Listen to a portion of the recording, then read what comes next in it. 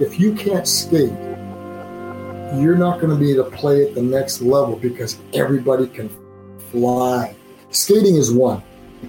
Skill level, yeah, you got to have skill. If you're a big kid, play like a big kid. If you're a small kid, play like a big kid. Okay, you've got to show no fear because you're playing against big guys. There's only one puck. Everybody wants the puck. Okay, what are they going to do to get that puck? So you got to be able to be really, really quick and have some skill. That was Marty Stein, Western Amateur Scout for the Buffalo Sabres. And you are listening to the Up My Hockey Podcast with Jason Podolak. Just watch me now.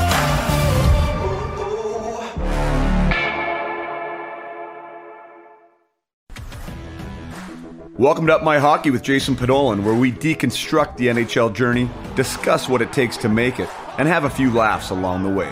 I'm your host, Jason Podolak, a 31st overall draft pick who played 41 NHL games, but thought he was destined for 1,000. Learn from my story and those of my guests. This is a hockey podcast about reaching your potential. Hello there, and welcome back to the Up My Hockey Podcast with Jason Podolak. This is episode 97. 3 away from the century mark. How exciting.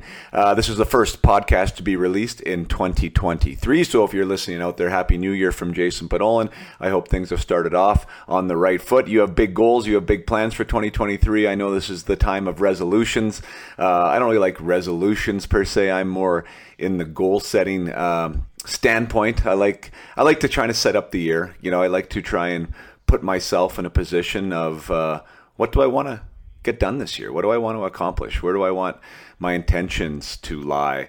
Which is something that I also do with my clients and with the players that I work with. Is what does this year look like? What does 2023 look like for you? What do you want to do? Where do you want to grow? What do you want to develop? What do you want to accomplish? Often we don't actually ask those questions to ourselves, and especially as hockey players. You know, we might have this idea of the team we want to play on next year, but what is the plan to make that happen? What are you doing today or tomorrow or next week to make that happen in the fall? How are you going to get stronger, quicker, faster? How are you going to increase your skill set? How are you going to increase your mindset? How are you going to have the personal development required to be that player that you want to be? And without a plan and without some intention, it just doesn't work. So hopefully you're somebody out there that's listening, that you have an intention, you have a plan, you are putting together the pieces of your puzzle to make it work for you. I think regardless of age, I know there's a lot of hockey parents that listen to this as well. Please don't stop growing. That's when you start dying for real. Like, you got to continue to grow and develop and acquire new skills and make life fun. Be creative with it. Maybe that's not in your career. Maybe that's just a hobby, or maybe that's in your parenting or your relationship. Who knows what that is? But always try and shine a light somewhere where you can grow and expand and be of service. I mean, I think that's a really fun way to think about life and to think about how to be a contributor. So with the guest today in 2023, we are speaking with Marty Stein. Marty Stein has been a coach. My goodness, what does his bio say here? I think it's like he started with the Red Wings in 1996. So goodness gracious, 1996 to 2021, he was with the Red Wings as first of all as a part-time scout, then as a Western Amateur Scout, and then he got on with when the Steve Yzerman regime came in Detroit. He ended up moving to the Buffalo Sabres under Kevin Adams, and he's been in there since 2021 till present. So with the Red Wings, he won 4 Stanley Cups with them, which is fantastic. And he tells a story about when they won the first one there and what an experience that was in the interview. And he's also won 2 Calder Cups, and now he's trying to obviously reposition the Buffalo Sabres, which are definitely trending upwards, to get back in the playoffs and to get a cup of their own. So he's been in the game for a long time. 1996, that was actually the year, ironically, that I won World Junior Gold with Team Canada, beating Sweden in the final. that seems like a long time ago for me, and that was the first time he laced up his boots to be a scout. So he's been doing this for a long time since then. And anyone that's been around the game that long has been looking at junior players for that long. Obviously has a lot to offer, and Marty definitely supplies that here today on our conversation.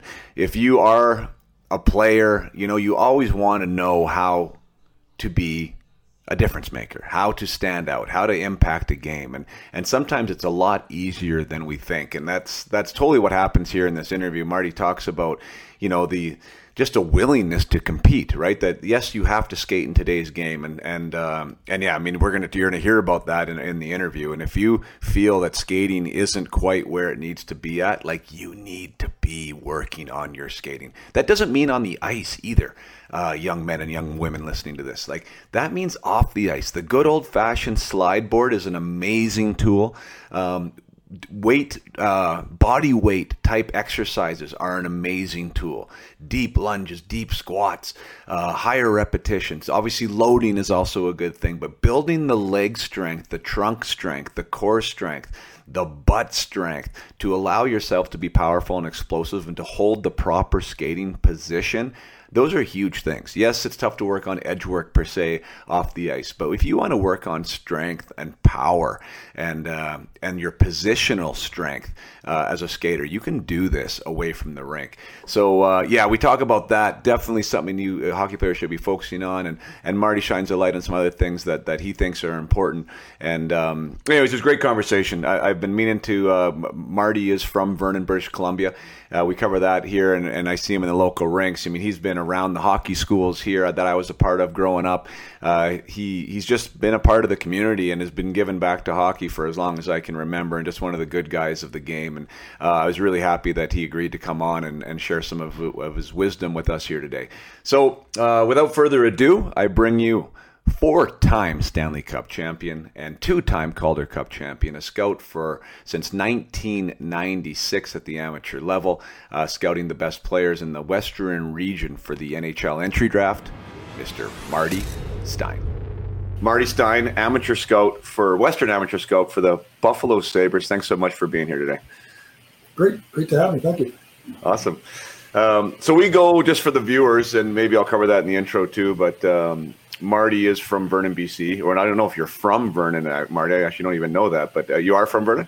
Born and raised, yeah. Okay, cool. So 2 Vernonites, that's fantastic. So I've definitely known Marty because he's been in hockey for a long time, growing up and in different capacities. Now you're with the Sabres and been in hockey obviously a lot longer before that. I believe you were with Detroit for a long time in the same capacity. Is that correct?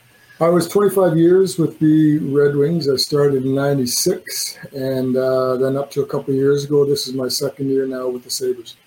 Second year with the Sabres. Yeah. Cool. So how was that transition going from an organization that you must have felt like you almost started to going over to Buffalo? Well, you know what? Both organizations are first class. They're both wonderful. Detroit treated me just incredible. And they've always said, too, that, it's not what you know sometimes, it's who you know. And I was fortunate to know Ken Holland. We grew up together. We played minor hockey together. We played junior hockey together. And then when he went to the Western League, I played at university. And we kind of came back. And when he became the assistant GM and then the GM, they needed somebody out this way. And we both agreed that, hey, you'll be a part-time guy. Started in 96. Won 2 Stanley Cups first 2 years, and I thought, geez, what a great ride so far. But very fortunate, 4 Stanley Cups with the Red Wings, and those are the highs. And then of course we've kind of bottomed out, or they bottomed out. And then a couple of years ago, or 3-4 years ago, Steve Yzerman comes in, and he wants his own group, and he was really good to me. Steve was just great to me. And told us that, you guys are perfectly welcome to go out and start looking for another job somewhere, and we'll give you recommendations. And my wife was a little sour. She says, well, if he's giving recommendations, why don't you just keep it? But that's that. And Buffalo was one of the teams that I didn't contact, and they reached out to me. So I was very fortunate, very, very fortunate. And they have been just first class. They're a wonderful group of players, of course, but the management team and Jerry Fortin is our director of amateur scouting, and the whole staff has been great. Yeah, that's awesome. And maybe we can unpack that a little bit because, I obviously that I know Ken Holland as well, and then I also know the current GM, Kevin Adams, who I played with for a couple of years in St. John's. He's actually been a guest on the podcast, so I know him on a personal level as well. I don't know Steve Yzerman, but throughout that transition, now working for 3 different GMs sounds like your experience has been great with all of them. How was it going, moving from somebody that you knew as, I guess an acquaintance, a friend, right, and Ken Holland, to somebody that you didn't know, but obviously respected and understood who he was in the industry, and Steve Yzerman? How did that change in that little interim time? Well, a lot of people, like I said before, it's who you know, and like I was with the Wings, like I said, for 25 years, and I was with Ken for 22, 23 of those. He kept me on. He kept me on because, one, I did the work. A lot of people think, well, you're only there because you know somebody. He says, no, I did the freaking work. So, and then when Steve came on board, you got to start proving yourself again. You got to make sure it's all right. Now, Steve, on the other hand, he had a different vision. He wanted his own people, and he's changed his staff. Now, when I'm on board with the Sabres, and Kevin Adams is the same thing. Kevin is a great guy. He's not outgoing. He is very receptive to all ideas, but he also has a vision of where he wants his staff to go. And the Sabres have rebuilt their whole scouting staff and administration as well. So again, I'm proving myself to another GM, and I think so far so good. We really mesh well. I'm the second oldest guy on the staff, and that so. I feel like the Yoda of our staff, but it's all good.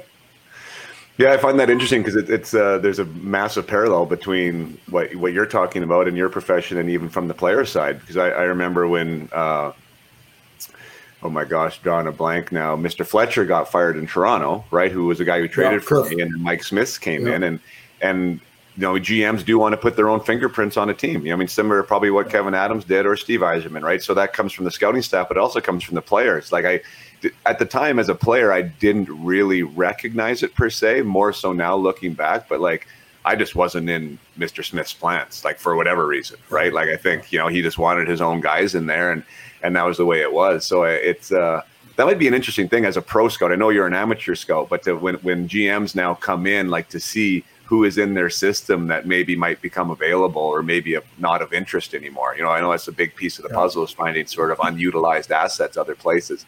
Do you think that there's maybe a game to that? I believe so. But just like I said, the GM, again, with Buffalo, they had Jason Botterill. When he got let go, it was a clean sweep. The owner and new GM, they just said enough's enough. We are going to rebuild again. And so all the guys that have come on board now, they're all new people within the last 2-3 years. So again, they've got a vision, and the vision itself is kind of sped up. Okay, and that includes, for example, in Detroit we had 4 pro scouts. In Buffalo we have 1 pro scout. Okay. In Detroit, we have 2 directors of player development. In Buffalo, we have 4 guys. Adam Mayer covers those guys, right? And they're more or less like pro scouts as well. They go look at our prospects, and they look at the prospects that we could be looking at, but they're also looking at the pros. And both ways have got their virtues. Both ways have got their pros and cons, but I think it's more pro because you want to develop a system, not just just from the NHL, but you want to have a great feeder line, and our feeder line is in Rochester. And when we were in Detroit, it was Grand Rapids, and those guys are there for a reason. And then as well as I do, you played in the NHL, you played in the American League.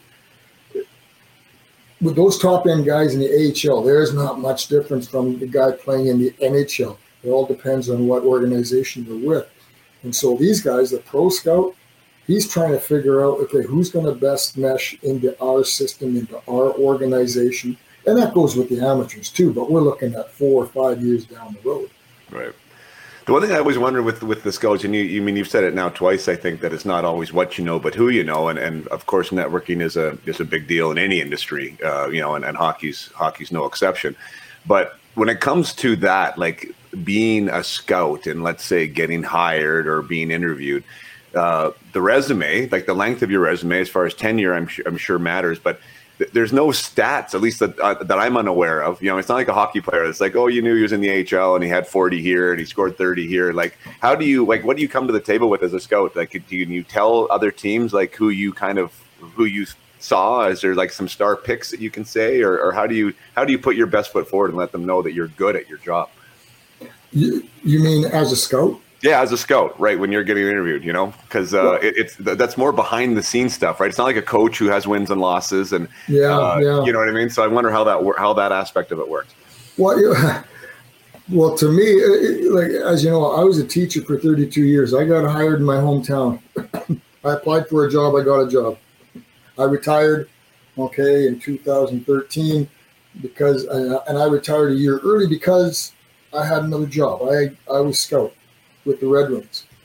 So it was easy process for me. I didn't have to go out and do a resume and that type of thing. And then all of a sudden when I did not re-sign with Detroit, now I've got to send out a resume. He says, well, what's on your Jerry Fortin? Like he said, look, Marty, we still want a resume. So I haven't done a resume since I was 21 or something like that, right? Now I'm going, holy geez, what I got put in. So I put in a resume, a scout, blah, blah, blah, won 4 Stanley Cups, won 2 Calder Cups, and it's not like the old days where, I found this player. We have players that were in my area, like Darren Helm, for example, okay? Darren Helm played in the Western Hockey League. He's played in Medicine Hat. He was in my area. I wrote reports on him. Detroit drafted him. Okay, it's not like, well, that's Marty Stein's guy. No, that's a Detroit Red Wing guy, right? And that's the same with Buffalo now. With we had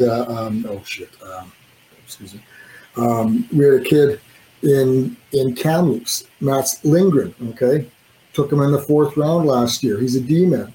Okay, is that Marty Stein's guy? No, it's just a guy that was in my area and that everybody liked him. So, getting to your point, I haven't really had to do anything like that. There are other scouts now who have, they've been with 3, 4 teams, and all of a sudden they got to prove themselves. What have you done for your team? I can't speak for them, but it's just one of those things. There's, you got to put in the time. You got to put in the work ethic. You got to go to the games. Is there a dinner with the family when you should be going to a game and that? Right. You got to go to these games and you've got to know your players because, for example, again, like when I have my midwinter meetings next week, I got to know my area. If somebody mentions a name, I got to know that guy. I've got to have seen him at least once or twice. When it comes to the draft, we're sitting there and you've seen it as well. There's names coming across the board. And and guys are looking at me. Well, that guy's from the Western Hockey League, or that guy was from the BC Hockey League, and I just go, no, I don't know how he got drafted. We didn't have him on our list, but I got to be able to vouch to say, look, yes, I have seen him. He's not a draft, or I can't just say and go, oh, geez, that's a good pick, and I didn't know about him. Right. So you've got to do your homework, and it's just like a player. You got to work your tail off. You got to do that in practice. You got to work hard just to get noticed. Yeah.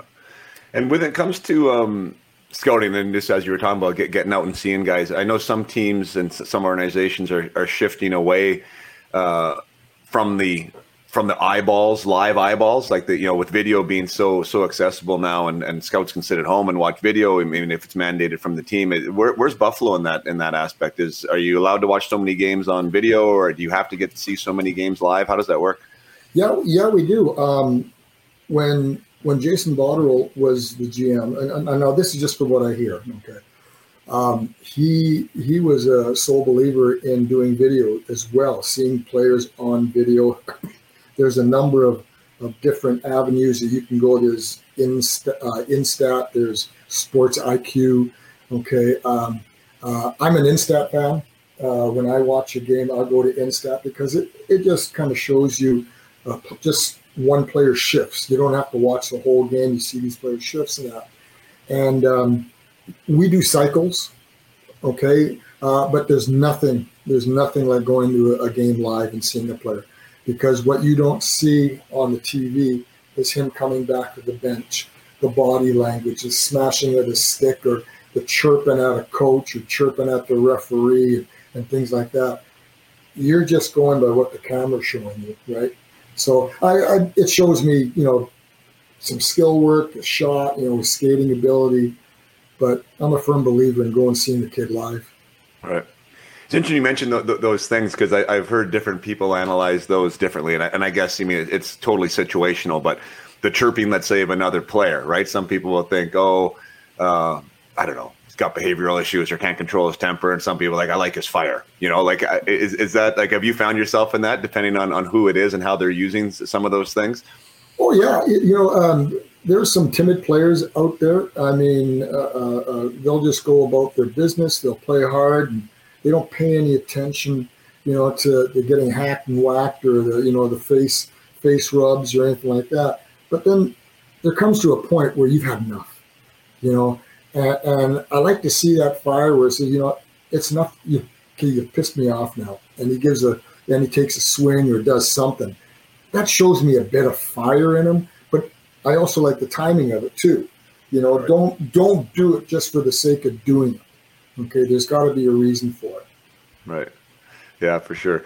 When you were talking about winning the Stanley Cup, so I just want to go back to Detroit just for a bit, because obviously, organizational success, anyone a part of that organization feels it. Like, what was that like from a scout, whether you were part-time at that time or full-time? Like, were you included in that whole celebration, and how was that? How did that feel from your perspective, being involved in that?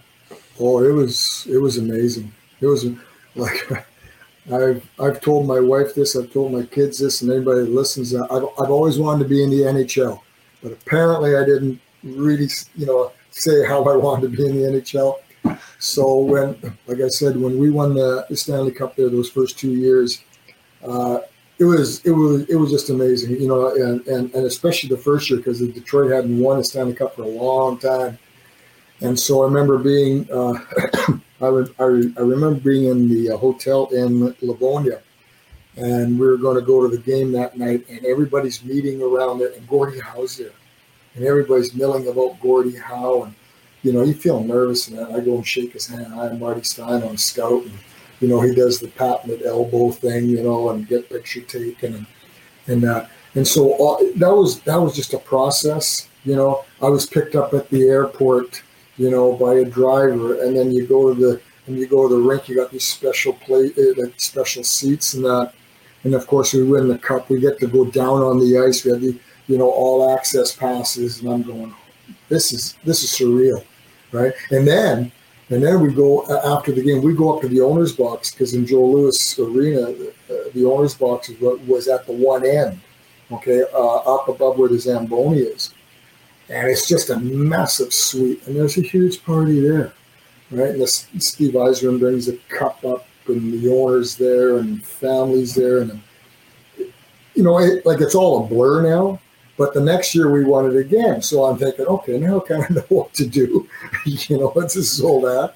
But it's just amazing, and yes, we were included in everything. And I like to think that any NHL team that does go that far and does win the Stanley Cup, they do the same thing. Right. I mean, you watch the celebrations out on the ice, and you're panning the ice and that, and you see families and that, and I look, oh, there's so-and-so the scout, and there's so-and-so scout, and there's an assistant GM and that.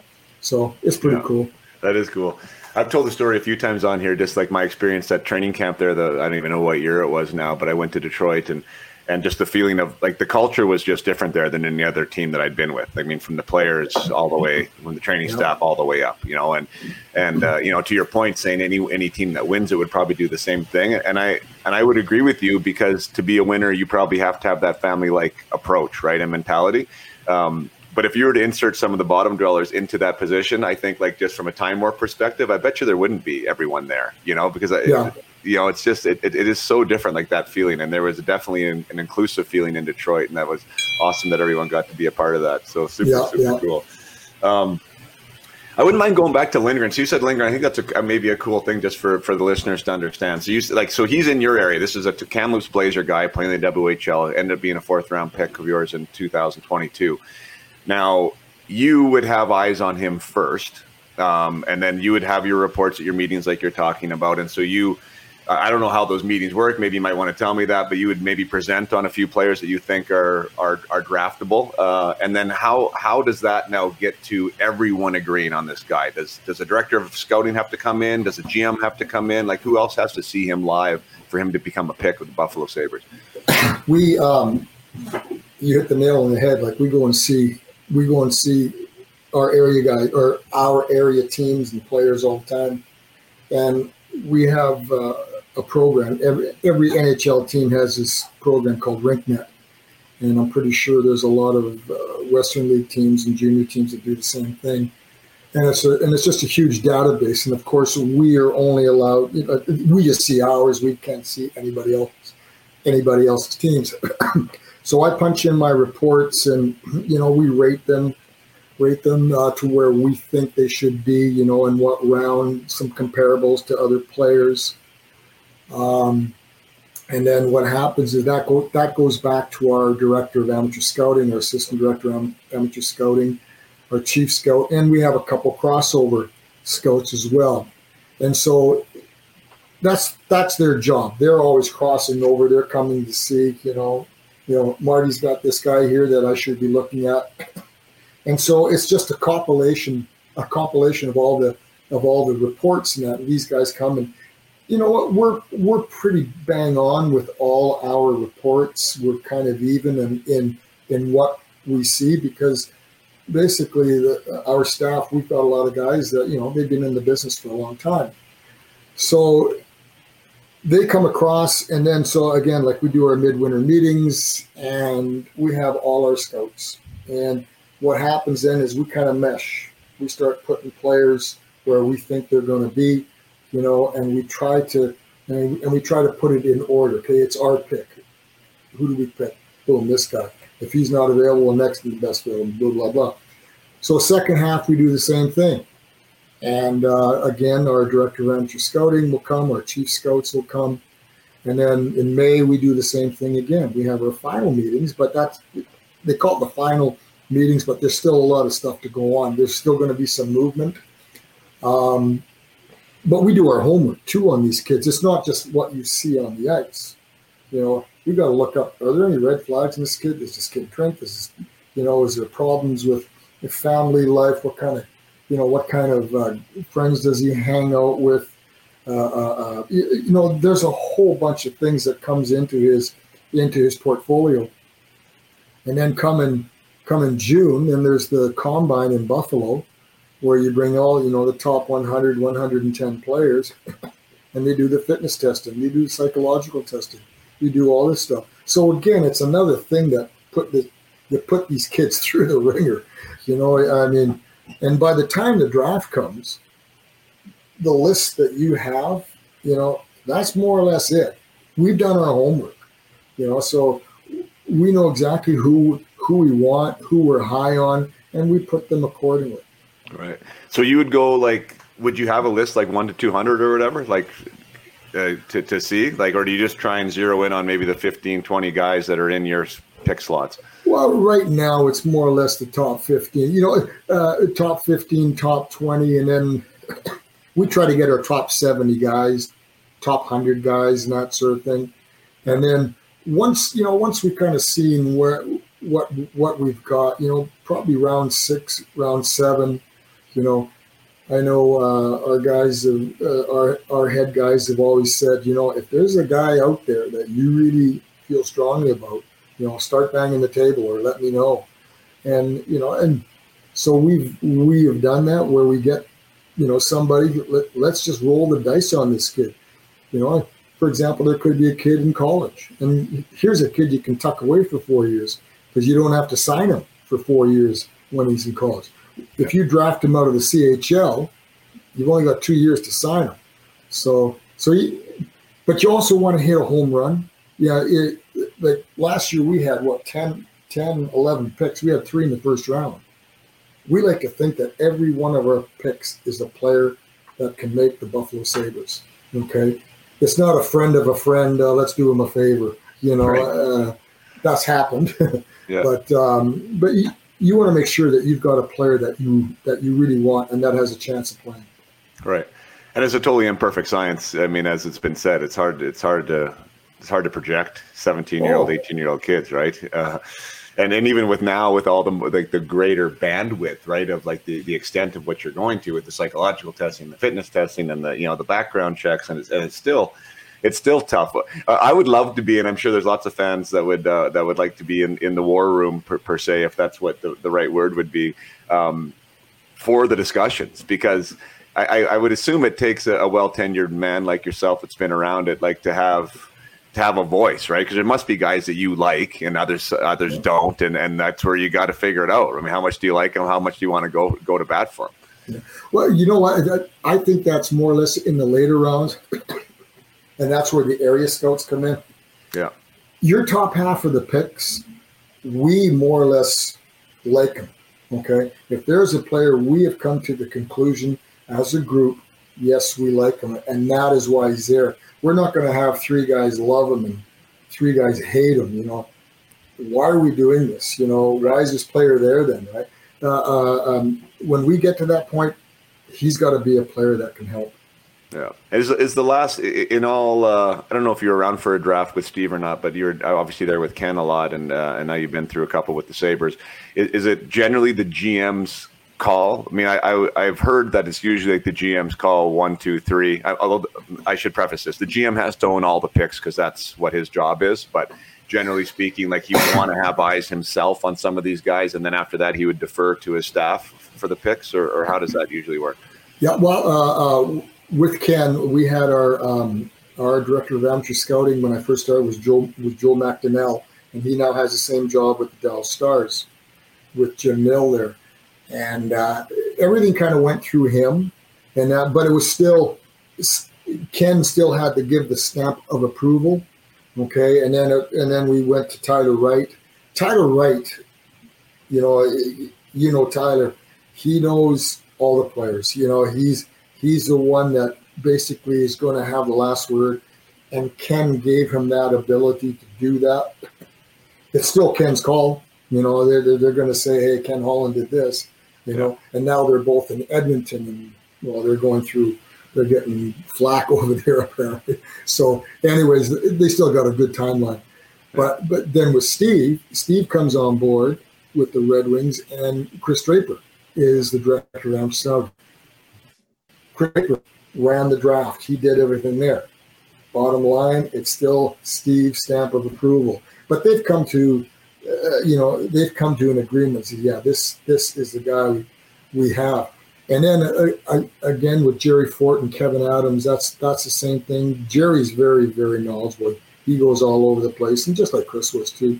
But the bottom line is the GM. It's going to be his stamp of approval, but he's got a really, really trusted director of amateur scouting, assistant GM, and anybody who is involved in that process. Right. Is there an organizational philosophy that you've seen in the differences? Meaning, like, I don't know, like let's say like the Wings in the 90s. There it seemed like they were a puck possession type team. They wanted to have high flying skaters, or maybe the let's just say the Flyers wanted to have more of a grit presence. It seemed like is that something that would actually happen at the draft level? Like these are the types of players we like, or are you just kind of looking for the best player? Well, it's kind of yes and yes. Back in the 90s, there was no salary cap. I remember, in 96, 97, there's no salary cap. And the Red Wings, God, we were getting Luc Robitaille, Brett Hull, all these guys to win the Stanley Cup. And these guys have had already made all this money. And Ken Holland would go to him and says, here's the pie. How much of the pie do you want? I'll give you the whole pie. If I give you the whole pie, we're not going to win. Okay? And so all these guys came to an agreement that, okay, this is how much money is going to be put out. We just want to win. Okay? Salary cap comes in, which puts everybody on an even plane. Now you're looking for the best, basically the best player available. Some drafts are really strong. This year's draft is going to be strong. There's a lot of good Western kids, in the WHL. The Ontario League, Quebec League, I heard is not as strong as it used to be. So it kind of goes in cycles. Bottom line is we're still trying to get the best player. Just want to take a short break from my conversation with Marty Stein to remind you that Up My Hockey is more than a podcast. It is more than the great guests that I try to give you every week with the conversations about how to be your best and how to maximize your potential and what scouts are looking for, like in this case here with Marty Stein, who's been doing it for 25 years. It's also many things. It's a holistic idea to development. It's developing the person behind the hockey player. It's talking about the intangibles required to be your best. And that exists in many places. These concepts, these ideas, these lessons, strategies, you can find them at upmyhockey.com, where you can find the entire list of services, whether you are a team or an association or an individual that would like to explore what mindset and peak potential looks like and act on it. And it's also a Facebook group. It's Up My Hockey Facebook group. There's a Facebook group there that's completely free. Parents from all over North America come together, and I ask questions. We have conversations. I share clips with some of my interviews. We talk hot topics. We share mental performance tactics, how to support your athlete. All this good stuff exists at Up My Hockey parent group on Facebook. You can also follow me on Instagram at Jason Podolin. And as I'm sure you know, if you haven't already, these interviews are posted on my YouTube channel, Up My Hockey with Jason Podolin. Surprise, surprise. So if you do want to see the entire interview, that is where you can see it. I also post clips there as well and video tutorials and things of that nature. So lots of places to follow Up My Hockey and to see what it's all about. Really appreciate your support wherever you choose to consume the content from Up My Hockey. But there is a place for you out there. Also, if you get in touch on my website and the contact email address or your contact form, that I will get your email address and you can add it to the email list where the content comes direct to you and you don't have to go looking for it. So once again, thank you so much for being here today. Happy New Year. This is the first episode released in 2023. I hope you're enjoying it. And now back to the episode with Marty Stein. Since you're talking about this year's draft, where you mentioned it, and we're recording this hours before the gold medal game here at the World Junior Championship, and Connor Bedard, if anyone is a hockey fan and doesn't live under a rock, you've seen what this kid is doing here at this tournament, and draft eligible, of course, and some are saying he is the next generational player.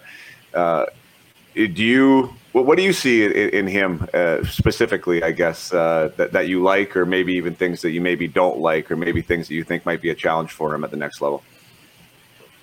He's a game changer.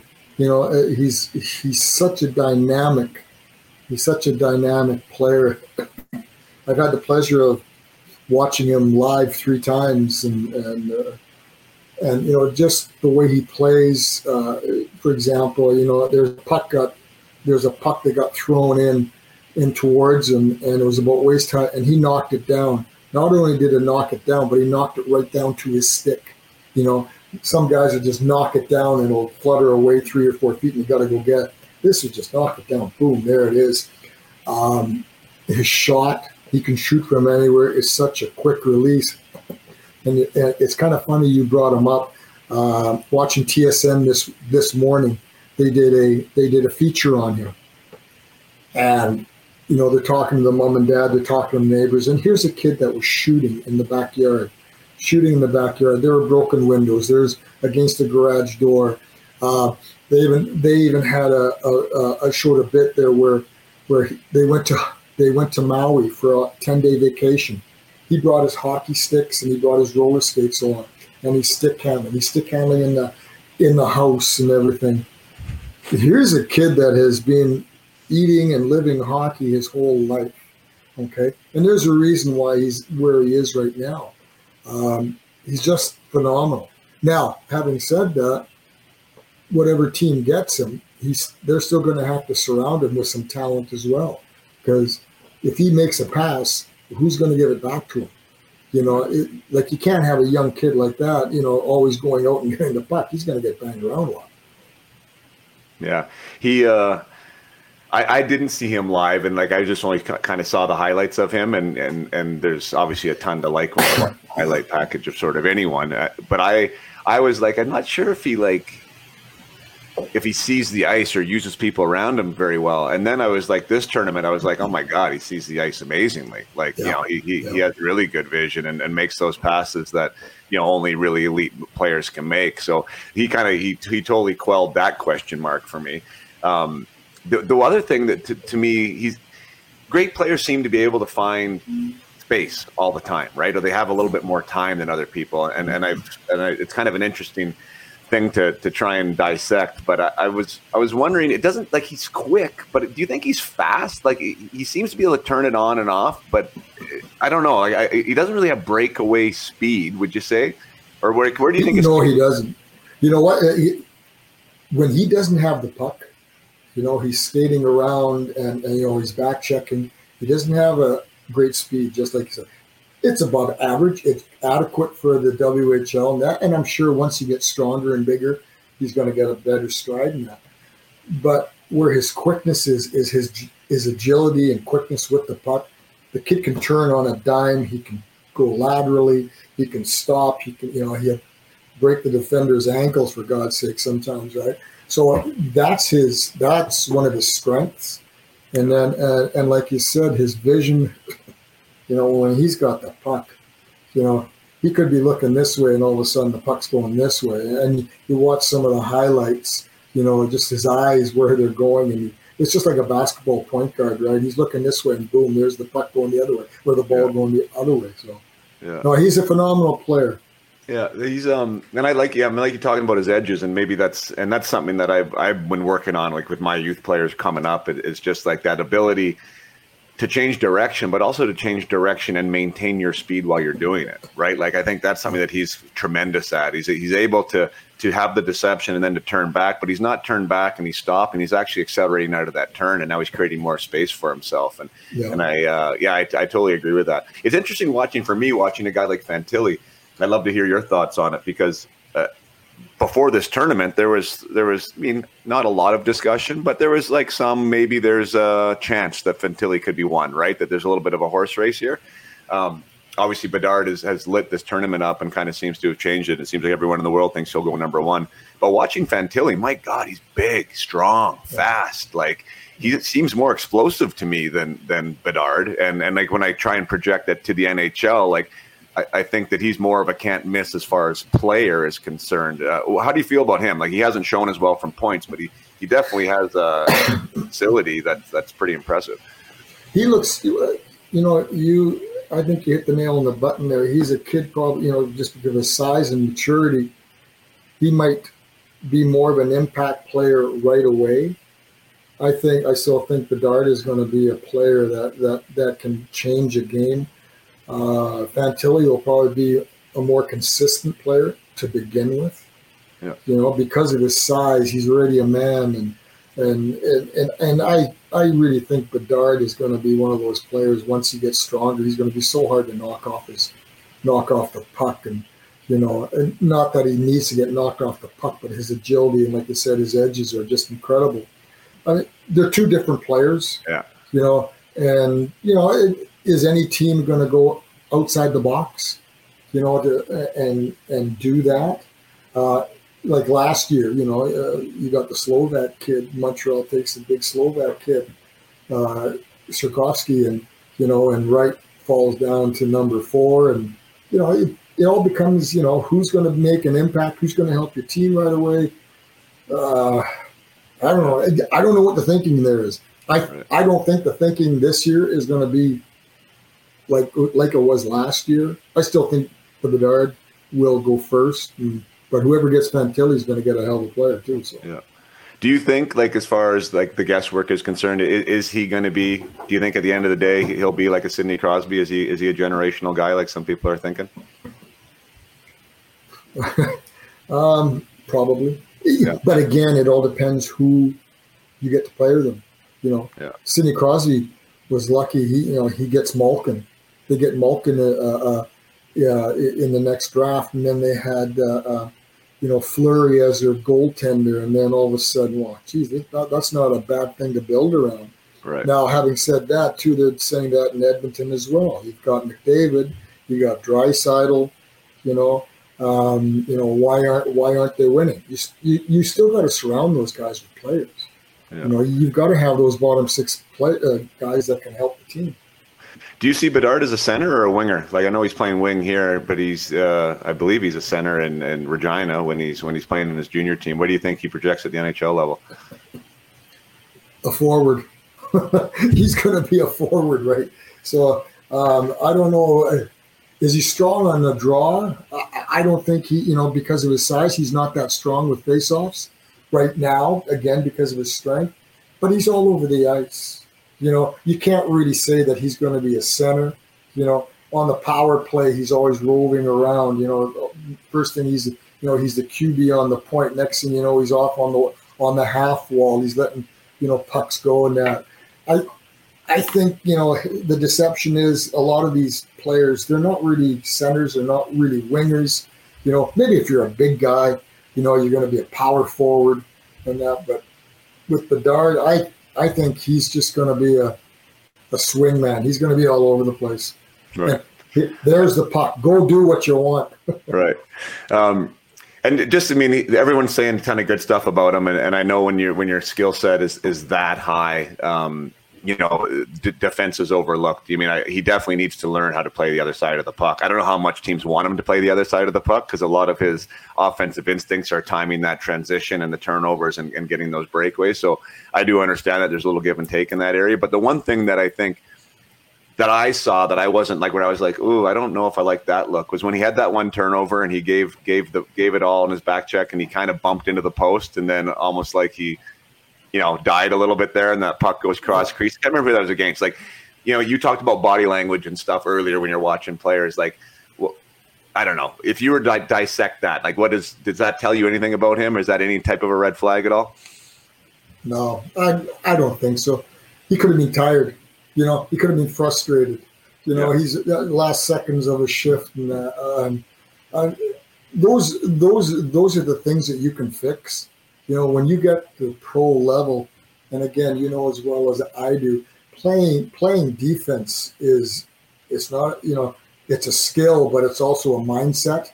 And you have to want to play defense and get back hard. It's a 200-foot game. The offensive guys, it's not like the old days where Brett Hull, God, he never came back across the red line. His job was to score goals, and raise his hands. So, but Bedard, you can't teach what he has right now, but what he doesn't have is maybe playing some solid defense. That'll come. When it comes to players, and I said before we started, I definitely want to talk about this. I think it's important because a lot of the listeners here are aspiring players, that listen to Up My Hockey and the parents of those players. And one of the questions that always comes up when I'm standing in rinks is, what are scouts looking for? Or how do I stand out? Or how do I get noticed? Is there a criteria that you follow, or what would be the things that you're looking for in a hockey player when you're showing up at these junior rinks? Well, there is a number of things, and the one thing that I really allude to is when I was with Detroit, we had, or there still is, a tournament in Traverse City, Michigan, and 8 NHL teams bring their top prospects to that tournament, and they're allowed three players that have played 2 years of professional hockey. Okay, and they're usually American Hockey League players, but basically they're junior drafts and they're invites, players that you think that help the organization. Now these guys are still a ways from the NHL. I watch that, and these kids young men can skate. They skate. Well, you came to training camp in Traverse, okay, and you were probably there, just after the tournament itself, and so you saw what these kids are doing. They're busting their butts. They're going hard. Fast forward to when I go to a rink. I still remember this. I was at a BCHL hockey game. There was this kid that was flying around. He had some skill in that. And the guy next to me was a fan. I said, "Oh, that kid's going to play in the NHL." And I says, I'm thinking to myself, there ain't no hope in heck this kid is going to play in the NHL. He was all over the place. Skill level was okay, but yeah. Again, you got to have a mindset. There's certain skills you got to have. And the biggest thing is you have to be able to skate. If you can't skate at a high level or a high speed, you're not going to make it. I don't care how skilled you are. Now, this is me, and I think a number of scouts do the same thing. If you can't skate, you're not going to be able to play at the next level because everybody can fly. Okay? And if you're a type of kid that can stick handle in the phone booth, but you're just in one spot, again, you're not going to make it. So skating is one. Skill level, yeah, you got to have skill. If you're a big kid, play like a big kid. If you're a small kid, play like a big kid. Okay, you've got to show no fear because you're playing against big guys. Okay, as soon as you start sidestepping, the hit and everything like this, there's a lot more of that coming. Okay, there's only one puck. Everybody wants the puck. Okay, what are they going to do to get that puck? So you got to be able to be really, really quick and have some skill. Yeah. As far as I don't know if that term's still used, but perimeter players, let's say, or guys that'll go kind of to the dirty areas. You kind of need both. I mean, you don't want to have too many perimeter guys, I guess. But how does a guy who's smaller, let's say, maybe a puck distributor type of guy creates space for other people, but not really a first guy in the forecheck is going to bang anybody. What do you want to see from that type of player when it comes to competitiveness? Like where can they show their heart or their will, I guess, if that's the type of player that they are? You've got to be willing to take a hit. Okay. You might not be the most physical player going out and hitting guys. And I've seen, these smaller players go try to hit a big kid. Well, the big kid's elbows, when they're hard elbow pads, are the same height as the kid's head, right? And so the kids are going to get hurt. So if you're a smaller player, you still got to be willing to go into that traffic. I mean, not try to go get hurt or anything, but you got to be willing to go out and try to get that puck. Maybe bump it, just bump off and use the bumper. The D-man has the bumper, but still try to get in and get physical. You don't have to get 20 hits a game to be effective. Okay, right. But you got to be willing to go in there and take a couple hacks and whacks and that, but still come out with the puck. Right.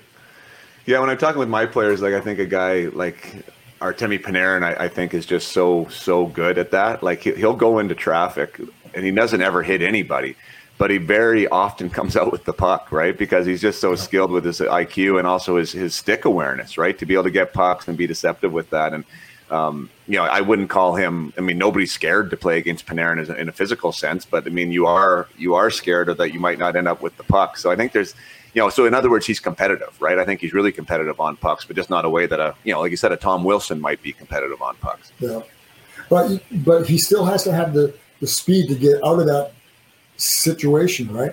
I mean, You go in, get the puck in that, but you got to get out of there quick too. Right. Don't wait for somebody to hack and whack you again, and then you've defeated the purpose of going in and getting the puck. 100%. Is there, as far as the little areas of the game, I've had a few conversations with coaches and stuff, and maybe even now I'm working at the junior A level and talking with different colleges, and the players are so concerned about their stat line, right? I mean, across the board, right? Like, how many points do I have, and what does that look like? But every team, let's just say a 5'6" D-man, a 5'6" D-man is usually somebody that obviously can still skate, as you said, and wants to exit the zone and wants to defend well. That's not going to be somebody that has a big stat line. Do you draft guys, or do you look at players for what role they might be as a pro, or are you just trying to find the highest skill player. And maybe we should talk about that, right? Because the skill set of a 5'6" D-man is different than the skill set of a top of the umbrella D-man, right? So you would say he's less skilled, but there is still obviously a skill set required to be a 5'6" D-man successfully. So how do you unpack that, and is something that you draft directly for?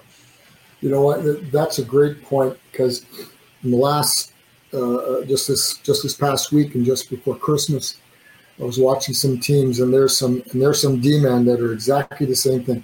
They don't do anything outstanding, but they don't do anything wrong. You know, they are so dependable. They're defensive. You know, it's not that they stay within their comfort zone with the puck and that, but when they do get the puck, they make move the puck quickly. You know, and it's not that mindset. If I don't have the puck, I can't make a mistake. Well, yes, you can. But excuse me, these guys are your 4, 5, 6, 7 D-men, right? Every team needs those guys. You got to be able to have a guy that is dependable, because you might have an offensive guy who's worried about his stats or whatever. He's always up there. So you still need somebody to hang back. And there's probably 3 or 4 guys that I'm looking at right now that fit that mold. You know, I would love to have them on our team. Plunk them in the American League or in the East Coast League, watch them develop, right? Those are guys that you need. Now, if you do have a kid that's, more or less looking at points, now, for example, in the BCHL, and the BCHL is a great league if you want to be discovered and get a scholarship, and, if you play pro, that's just bonus. But if you want to get an education, there's some guys who are thinking, the more stats I have, the better it is. That's not always the case. Like I talk to a lot of college coaches who ask their opinion on certain players, and that it's just what they need. It's what their needs are. And that they've already got 2, 3 guys that can put up points. They need those types of D-men or a bottom 6 forward that is going to be really good in their defensive zone. So regardless of what type of player you are, there is going to be a need for it. All right. I know, and that's kind of the thing, and it's the challenge for me, like working with these players, to get them to believe that, because and we can find a ton in history that have been like average junior players, let's just say, like an average WHLer, meaning like a third liner, like maybe 15 goals, 15 assists, but like does what he does well, who is an average AHLer who then turns out to be an average NHLer, but no one that ever blew up the radar anywhere, right? Because those guys just continue to do what they do, and they do it well on every level. And then there's also the guys that we've seen that have been high point producers at such and such a level, but then that's a tighter funnel, right? Like those and sometimes those guys can adjust to the different roles. So, I mean, that's the beauty and the art, I guess, of what you're doing, is like, who are those guys? Because not everybody is a half wall guy in the PP, right? There's only 2 guys on a team that are doing that. Yeah. Just kind of in that area that we're talking about, Brent Gilchrist, Brent very, very well, as we all do. And I'd known Brent since he was born. Okay, his older brother and me were good friends, and blah, blah, blah. Brent goes to the Western Hockey League. He's, he plays with the Kelowna Wings, goes to Spokane, in top 10 scoring. He gets drafted in the 4th round by the Montreal Canadiens. They send him down to Sherbrooke, I believe. Was it Sherbrooke or Cornwall? I can't remember what the farm team was at the time. And so Pat Burns, who was the coach, Hall of Fame coach, he loved Brent, the way he played, his grit, determination, played 200 foot in the game. Well, Brent went from a top 10 scorer in the WHL to one of the best defensive hockey players in the NHL. And did he win the Frank Selke, or he was in line for that award as a top defensive player? So just because you're a top goal scorer, and you think you got to do this to play at the next level, no, you've got your attributes, and he changed it completely around. He did the 180 and became a great defensive player. Yeah. Yeah. And that's the thing that some players are unwilling to do or don't know how to do, right? I mean, because it is, It is hard. I mean, not everybody's a point producer, as I've said now, repeating myself, but like it's those guys. And a lot of times those guys that are drafted, it's just like, I mean, the AHL is a major junior all-star league, really, right? Yeah. I mean, like it's the best players from the WHL, OHL, and the Q and across the world now that come there. And now, so they've all been kind of the best players on their team. And then that funnel happens again at the NHL level. And so there's every time you go somewhere, you have to reinvent yourself. Usually, like when you're starting somewhere, there's only so many Connor Bedards that are going to get drafted, and they're going to be given the number one spot on the power play with the best players to go fill the net. I mean, like generally speaking, like you're not walking into those situations, especially if you're like a prospect, let's say with the Lightning, who've been great now for how many years. Like what are the top guys going to do there, even if they have a really high skill set? I mean, there's guys in those spots that are going to be there. So you have to, if you want to be an NHLer, you have to do something else, right? Yeah. What do you want to do, or how will you stay at that level? And like I said, there's only one puck. There's only so many guys that can score. But how do you want to stay on that team? Because you got to be able to do other things. Okay, you were a goal scorer in junior. Okay, you played in the national team. You played in the World Junior Tournament and that. Played in the NHL as well. But you still had to learn the defense. And that's why you stuck around. You had to learn both ends of the rink, and so that's what really has to get through to these kids. I don't always have to get points to maintain my status on a team. What else can you bring to the team? Yeah. And if you're sitting there watching, Marty, so you're in the crowd, and because the one thing I'm saying, Gary Davidson was on the other day, and he's like, I do look at the points because, I mean, some players are just able to do that. Like, I'd like to know, like, who's able to produce, right? That is something that I want to know. But when I'm in the crowd, I'm looking for ways that production happens, right? Like how are they moving through space, and what are the things that they're doing? And when I'm talking with my players, it's sort of the same thing. Like, don't get wrapped up in the actual results of the production. Like, it's not like you had a better game because you scored 2 goals, but like, how did you create those scoring chances, and how are you doing that? Is that kind of how you do it? Like, how are they manufacturing? What their puck touches look like necessarily, and not really what it is at the score sheet at the end of the day? I think that's hockey IQ. Okay. That's another point that I look for. Are you the type of player that gets the puck for a D-man, for example? Do you get the puck and you just bank it off the glass just to get it out of the zone? Okay. Do you show composure with the puck? Somebody's on you. Do you hold on the puck just that extra second just to make a good play?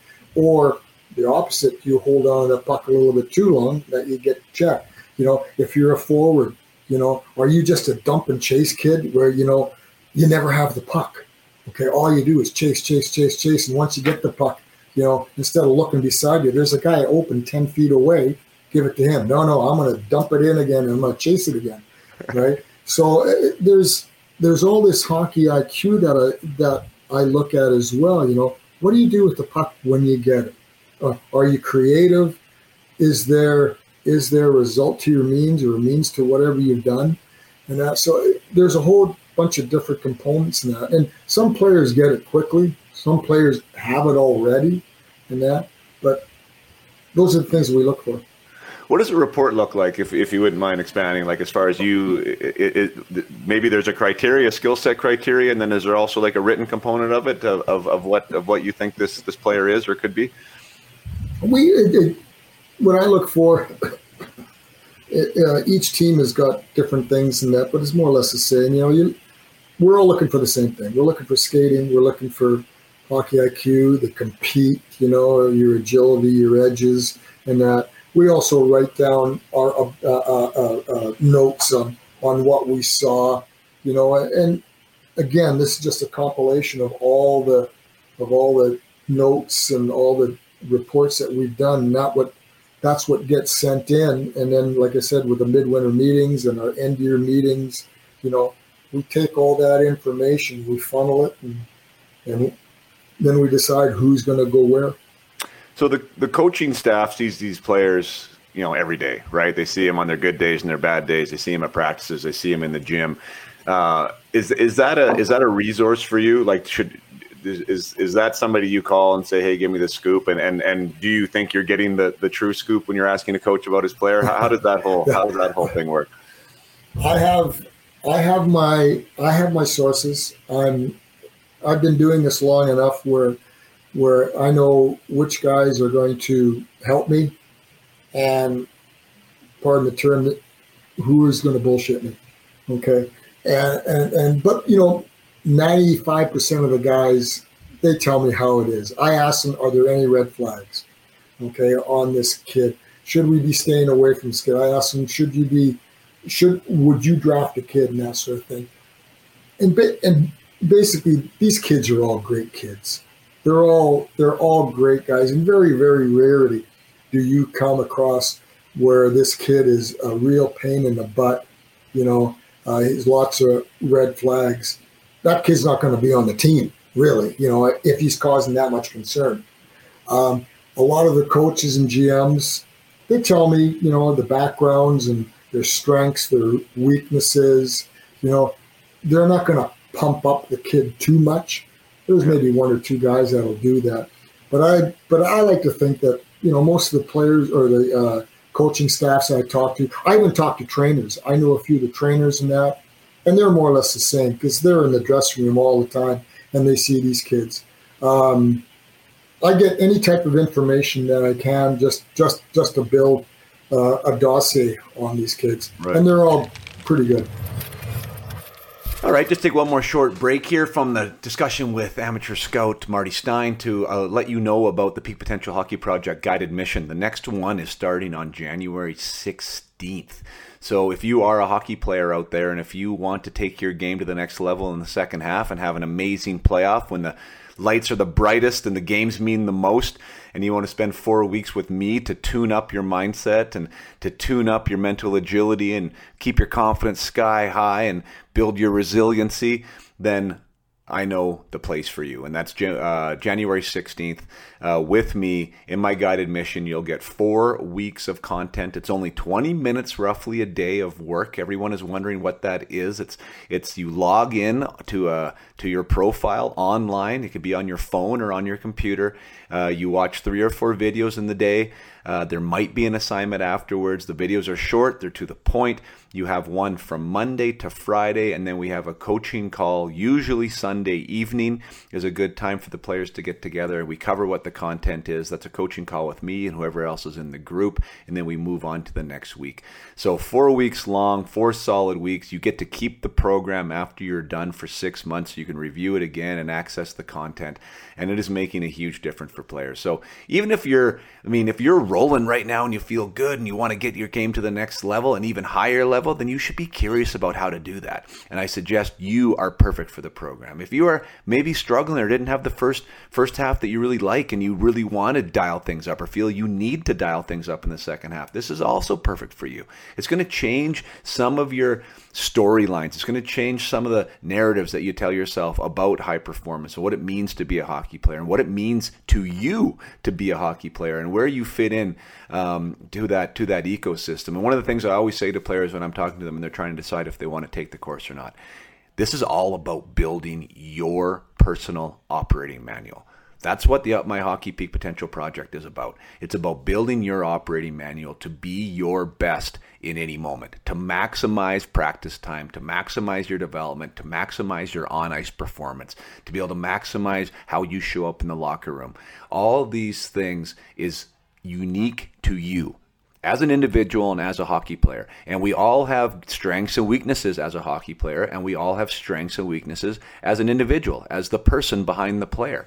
And we talk about both sides of that coin, because if you are thinking yourself as exclusively a hockey player and you haven't thought about yourself as a person that plays hockey, then you're missing the other side of the coin. We need to develop personally to develop the on-ice skills that we want to be able to perform the way we want. So we talk about both those ideas during the 4 weeks together. And if this all sounds new to you, then that's fantastic, because that means there's so much for you to learn, and so many new ways for you to turn the dial up on your own development and your own performance. So if that's something you want to take advantage of, January 16th is my next one. Like I said, you can access that and get enrolled at upmyhockey.com. There's also a little onboarding form there. If you're a little bit uncertain, you want to see if the course is right for you, by all means get on there and do that, or you can reach out to me on any social media channel and ask me whatever question you want. I want people to be comfortable, and I want you to make sure that the program is right for you. Ideally, I say second year Pee-wee going up into Bantam is a great place to start, but my goodness, obviously I designed it more for midget junior age players as the ideal age bracket to be in if it's a first time, right? That's when you really should have taken it by now. So get involved if you're a midget Bantam player. If you're in junior for sure and you want to get that D1 scholarship or earn those PP minutes or whatever the case may be, it's open to you, and I encourage you to enroll. So once again, now back to my interview with Marty Stein. Yeah, I had Scott Borek on, who is the head coach of Merrimack. Merrimack. I'm told I pronounced that wrong. Merrimack. And he rebuilt that program there. And as you know, D1 head coaches are responsible, and their staff are responsible for the recruiting as well as coaching the team, right? They don't have scouts in the ground. And one of the things that he said when he went around rebuilding was that he really, for the first time in his career, like put a massive emphasis on the locker room, meaning like he really, paramount for him was like the type of person, like the type of character, like who was coming in, and he contacted all the other programs, like whoever wore a letter, and he was trying to recruit players from other teams. And anyways, I mean, they're sitting number 8 right now in the nation, as high as number 5 this year, and this is in a 4 or 5 year rebuild, is what we call the NHL level, and it's been super successful for him. So as far as like you're saying, good kids, like I'm working with these kids too, and there are a lot of good kids. There's quiet kids. There's more kids that are more gregarious, right? There's kids that are first to the rink and last to go, and like there's just different ways that a locker room's constructed. But is there becoming more of an emphasis on that, or like a requirement that like this is the type of person that we want to be a Buffalo Sabre? I think it's like family. You want everybody in your family you want to get along with. And that is a huge emphasis now with teams is that locker room. You got to have everybody getting along. And when you're looking at the college level or junior teams, potentially there's, you've got this kid for 4 years, and the last thing you want to do is have this kid, your first year, all of a sudden he's causing a problem. Okay. And how do you get rid of this kid all of a sudden? At college, you can't trade him. Okay, you can release them. I don't know how that works. Are you on the hook for 4 years of education? In junior level, you trade the kid, or you do release him. So, but I think that's a huge part. If everybody gets along, everybody's happy, and when everybody's happy, you get a lot more things done. Yeah, that's an interesting discussion even there, because. The getting along, I think sometimes, like when you say that, I think I understand what you're saying. Like family, it's not always sunshines and rainbows all the time. And I think a good locker room is a locker room that also challenges each other and is competitive, right? Yeah. But it's like how that happens, right? Like is it a team first mentality of why we're doing this and why we are competing, or is this about fighting to get your own as an individual? And I think that that is kind of where the psychology aspect for me of the game comes in, is like how is this guy really driven, right? Is he driven by, spotlights on me, or is he driven by like, how do we make everyone better around you? And I think that's a personal type of, intrinsic motivation. What's his intrinsic motivators? And anyways, a total science to that though. I mean, like when you get the culture right and the rooms right, like it's a beautiful thing, because it means success happens on the outside. I think in any sport, regardless of what you're playing in that, you've got to have everybody getting along. You've got to have everybody as a brotherhood or a sisterhood, and that you've got to have everybody on the same page. And I think that's just the main focus now with teams. I've always been a team guy. I love team because I love this guy. I love playing with this guy and this sort of thing. I play golf and that, but once you get to the golf course, you're playing with a partner for some money, right? Yeah. It's still a team thing. You got to get along with the guy. So that's the great feature of playing team sports, and especially when you get dressing room, you can hardly wait about, until you get into the dressing room. A lot of players, and I'm sure like you, when you retired, what do you miss the most? I miss the dressing room. I miss the room. I miss the guys, and if you're all on the same page, good things happen. Yeah, for sure. I mean, when you get to know these guys and you're watching them throughout the course of a year, and kind of, I guess there's a year cycle, maybe a year and a half cycle where you're looking forward to the next year's draft a little bit while you're watching the guys in front of you. And you probably take these guys out, I would assume, like maybe for dinner, maybe if you're a Western guy, and try and get them to know a little bit, as you're saying. Is it hard to disconnect, or is there a requirement to it? Like, obviously you want these guys to succeed, the guys that get signed, the guys that get moved on and track them. Is there ever like that connection there? And also, is there ever like, do you ever feel compelled to be like, say, a guy floundering in the A or something's happening there? Is there ever any phone calls internally with that about, well, maybe you should try him here, or I see him being successful more with this role or something? Like, is there an organizational kind of communication, or is once you draft a guy, it's done? No, there is communication, both in Detroit and with the Sabres. I routinely got calls for one year. Fisher in Detroit, he'd give me a call about a kid that I saw in the BCHL, for example, playing college. Marty, you interviewed him. What did you think about him? And I'll give him my input on that. By the way, I don't think we take guys out for dinner anymore. They're just we do so many Zoom meetings and FaceTime meetings and that. That's where we do the interviews. And okay. I would like to go out for dinner with them, and talk, but then going back with the Sabres and that, I talk to Adam Mayer a lot, so we talk a lot about these players. You saw them. What do you think? I give them input. It's not that it's my final word. Bring the kid up and that sort of thing. Right. There's a number of different avenues that have to come to terms first before we do that. That's funny. That's Mersey. That's funny. This Mersey. I was going to say that because I played with him too in the Toronto organization. So that's cool. Oh, yeah. That's right. Yeah. Kevin and Mersey are there together. He'd be a good guy to talk to. Actually, I should talk to you. You know what? You can talk to Adam Mayer, talk to Nathan Page. Okay. Nathan Page, both those guys are just, fantastic guys. That's awesome. Fantastic guys to talk to, very knowledgeable.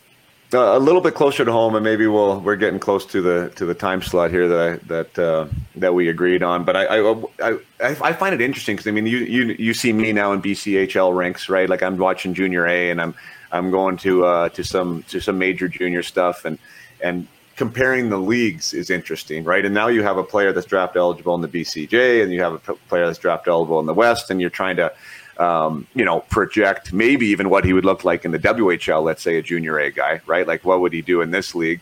Maybe I should start there. I assume that you would agree that the WHL is a half step, maybe, or a full step more competitive than Junior A. Would you agree to that? I'd say full step. I think skill level in that. Don't get me wrong. The BCHL has got some very good players. And every year there's usually about five to eight players that are drafted out of the BCHL. But the BCHL itself overall it's a Grand Prix league. It's back and forth, back and forth, back and forth, back and forth. It's a lot of fun to watch. The WHL is really keyed on the pro game. Let's face it, the kids are bigger. They are more skilled overall in that. But they play a pro game just because of the way they're coached. You look at the coaches; they're all ex-NHL players or NHL personnel or something like that, right? So they're geared in that way. Now, that's not to say that the BCHL is not talented. The kids that go to the BCHL, they're there for a reason. They want to take a step where they go to college, okay, get an education, and if they can play pro, that's going to be bonus. The kids that play in the WHL, their first goal right now is to play pro. Okay, they want to forget that college route. College is afterwards; they get all the money. Depending on how many years you play, you get money to go to school now. So it's kind of a reverse there, but yeah. So we're in agreement that so the WHL is a better league or a deeper league, let's say, and so now you got a guy like we'll use the Bradley Nadeau in Penticton, who is leading the league in points. Him and his brother by a lot. I've watched him play a few times on some draft lists. He's listed as potentially a first rounder in the NHL draft. That's for me, and no offense to him, I just don't know if he'd be doing if he was in the WHL. I don't see him producing like that. Just for me watching his game, how do you do your best to extrapolate what that would look like if he's amongst more of a peer group, a draft eligible peer group? One thing about draft lists, they're just lists. They're resources. It's not the Bible. There's a Central Scouting puts out their lists, and there's always guys on there that we question, where they're rated and that sort of thing. And that's why we go and see them play. Kid like Nadeau, he's got a lot of talent. He's going to be going to college. He's grown something like 2-3 inches this past year. He can skate. He's really skilled and that sort of thing. That's at the BCHL level. You put him in the WHL, is he going to do the same thing? I don't know. It all depends on who he plays with. He's fortunate. He's playing on probably the top junior A team in all of Canada. So they kind of have their way with teams. So is he going to get drafted? He's going to get drafted, yes. Where? We don't know yet. Right. But to say that he's a top end first round pick, you're going by what he does in the BCHL. You're not going by what he could do. Yeah. So I know that's a tough one. Cale Makar, and obviously his success is people are like, how could 3 players go be before Cale Makar, right? But he got drafted out of the AJHL, and I think that has to have some type of influence. If he was doing that, in which I'm sure he maybe would have, at the WHL level or at a little higher league, then it would have been a little bit easier to accept the fact that maybe this guy is a generational type player. But that's just my 2 cents. I assume I never watched him his draft year, so I have no idea. I don't even know the other guys that went ahead of him really what their years were like. But it's credit to him to go that high from the AJ in the first place. Well, Cale Makar is probably one of the best interviews I ever had. Is when he was in Brooks. Quick side note: he also had the privilege of being able to play for Team Canada. He also he played at the international level when it came to the World Junior A Challenge. He was also in the top prospect game against all players around, sort of thing. Whereas Nadeau, because the BCHL is no longer involved with the CJHL, all you've seen is in the BCHL. So there's no really comparables yet. Not where Makar, he had a lot more games against a lot more higher competition. But gotcha. But you could still see it. Makar was phenomenal. And if you were to do the draft again, he'd probably go 1. Who knows? Yeah. So. Yeah, I think for sure. He which is interesting. Yeah, that's right, because he played World Junior, and so you do get to see him against the top prospects, whereas Nadeau won't. Is there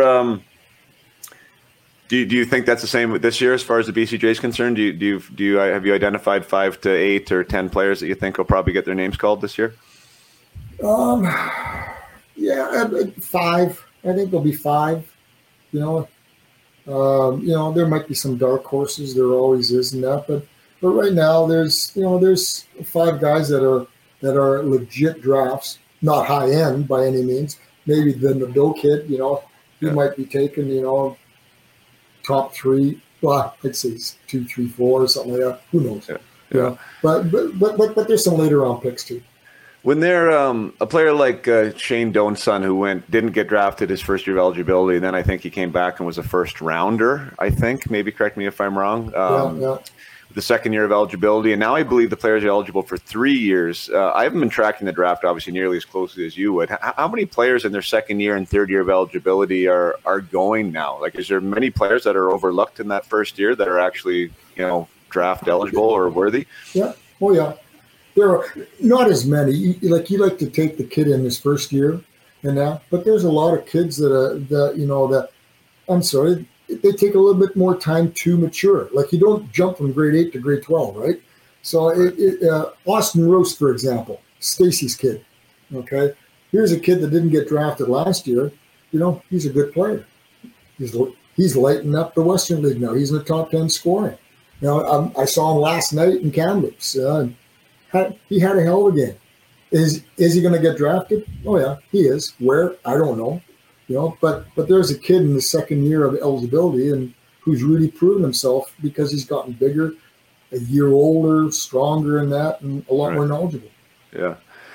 That's cool, actually, because, even from an opportunity standpoint, it's tough if you're on a good team, it's tough to step in as a 17-year-old, and if it's your first year, and to be in a position where you're getting big minutes, right, and can kind of be an impact guy. So I even know, like, for instance, one of my guys who I'm a big fan of, Nathan Mackey there in Salmon Arm, right? Like first year of draft eligibility was last year, and he was just new to the league and trying to figure it out. And earned a spot in the PK and everything else, but he wasn't in a position to really, establish himself as an NHL prospect. But this year he's wearing the C. He's playing in all minutes. He's got 16 goals. Like, I don't know if he's going to get drafted or not, if he's on that radar, but like I could see a player like him, like, okay, now you get to see him a little bit more, right? You get to understand a little bit more about him and understand what his engine's like. So I do see how that can definitely happen just from an opportunity standpoint as well.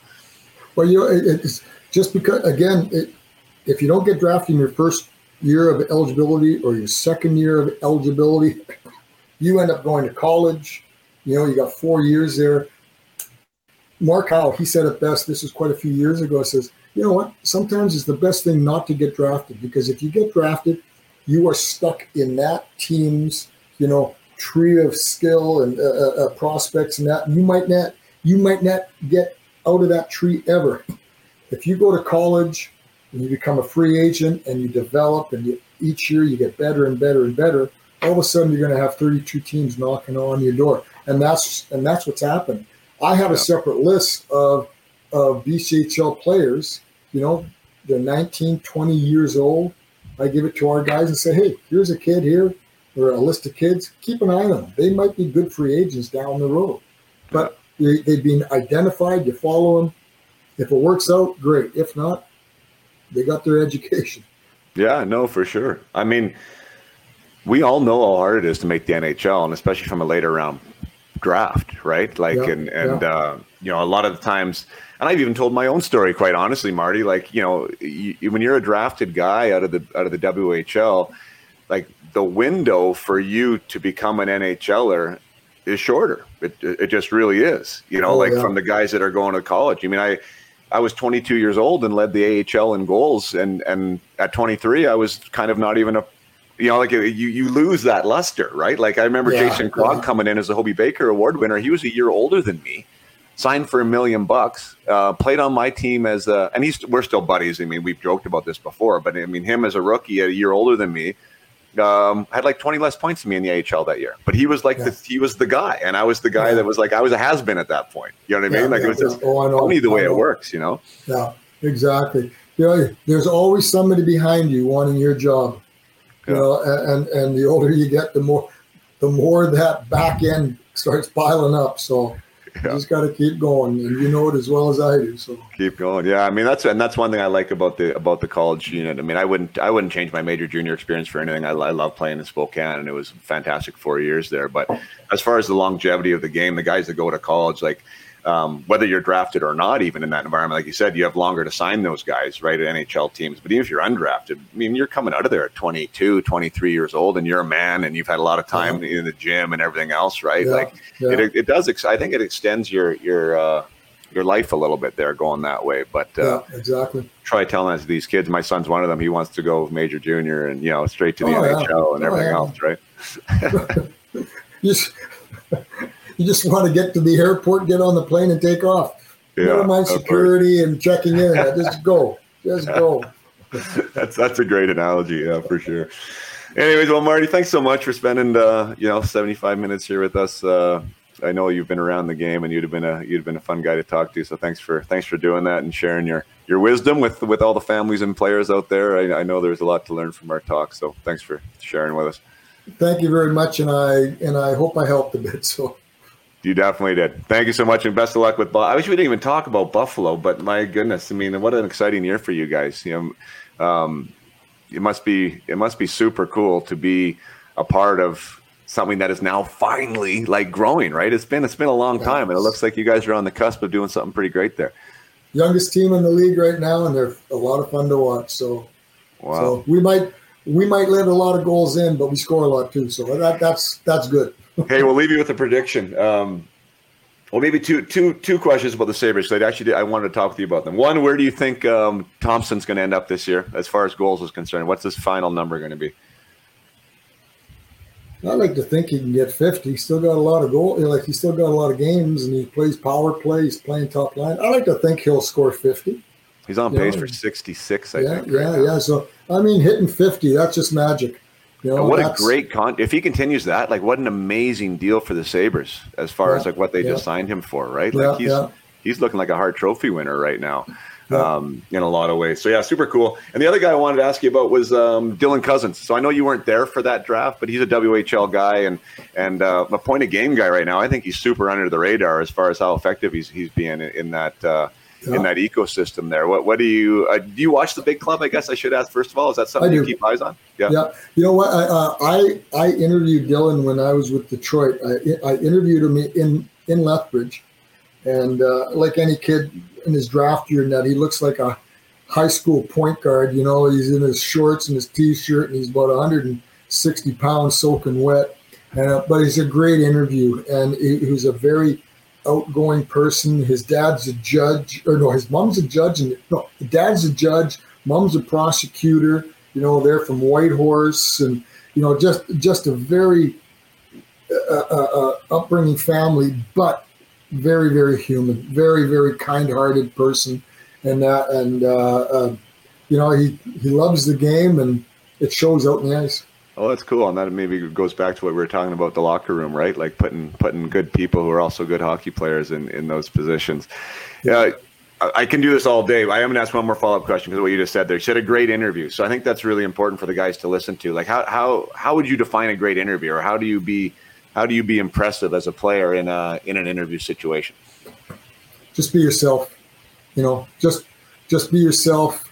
Don't try to BS of what you are when you're not that type of player. Tell me about your strengths. Tell me about your weaknesses. Be honest. Tell me you love the game. Don't tell me that you're there because your mom and dad want you to be there. I want the real you, and by the time you get to that level, you are, these kids want to be there. They're there for a reason. I'm interviewing you for a reason because I want you to potentially be a part of our organization. So, right. But, that's basically what I look for. It's that authenticity, I think. It's come up, and I think that's the locker room too. Like guys who are authentically themselves are usually good teammates because you know where they stand, you know what they're about. And I think that's the thing when you start seeing guys that are like contrived answers, manufactured responses. They're agents' answers. The agent will tell you this is what you say. Right. Don't give me that crap. Yeah, I hear you. Awesome. Anyways, well, we'll cut this one off. Thanks again, Marty. I will see you around some rinks, I'm sure, and we'll compare player notes. You betcha. Thanks again for having me. Appreciate it. Cheers, Marty. Thanks so much for spending your time with me and Marty today on your drive or during your workout or wherever you might be listening to this portion. I appreciate you sticking around to the end. And as always, lots of great takeaways here from Marty Stein, amateur scout with the Buffalo Sabres, and so many good things for young players to understand, to hear, and to know how scouts are looking and how important your off ice character is. What you're made of, who you are as a person, right? And how you bring that authenticity into the locker room and also onto the ice surface to allow your competitive nature to shine and to allow your team spirit to show. And that these guys dig deep now, and like he says, to be a WHL player, even to be an OHL player, to be a college hockey player, you not only have to be a good hockey player, but you have to be a pretty darn good person. But even like anything else, right? Like the levels of good people, a level of good teammate is, what's the way to put it? It's magnified, right? At those levels. So always be working on your interpersonal game, right? How can you build relationships in that locker room? How can you be a better teammate? How can you supply energy in that locker room that's going to make everyone around you better? Because this is something that not only scouts are looking for, but coaches want and general managers want. I love that was a topic of conversation here today with Marty. And once again, the takeaway of, being competitive, something that I think totally is a controllable, something that you need to understand in your game, what that looks like. What does competitive spirit look like? Where can you show that, and how do you do that? Whether you're a playmaker, a small 160-pound playmaker, or whether you're a big bruising defenseman, there are different ways to show compete, and that is definitely something that scouts want. Composure with the puck. If you are someone that gives the puck away without knowing what you're doing with it, that has to stop immediately. I don't care if you're 8 years old or 18 years old. This is something that you need to embrace as a player. Make intentional decisions with the puck. There's only one on the ice, as Marty says, and you need to love it when you have it. That doesn't mean overhandling it, doesn't mean carrying it just for the sake of carrying it, but that means being intentional with your distribution of it and making plays on purpose, right? That is something that stands out a mile away when a player does not know what he's doing with the puck, does not look like he wants the puck, and makes poor decisions with the puck. So puck awareness and hockey IQ are huge things that scouts are looking for. And at the younger ages, it's definitely a time to apply that and to really grow that, whether that be in practice or in your games. So anyways, awesome, great stuff from Marty. Really appreciate Marty if you're listening now, and whoever else is listening, thank you for being with us. Thank you for being here today. Thanks for starting 2023 off at the Up My Hockey podcast on an awesome note. And until next time, play hard and keep your head up.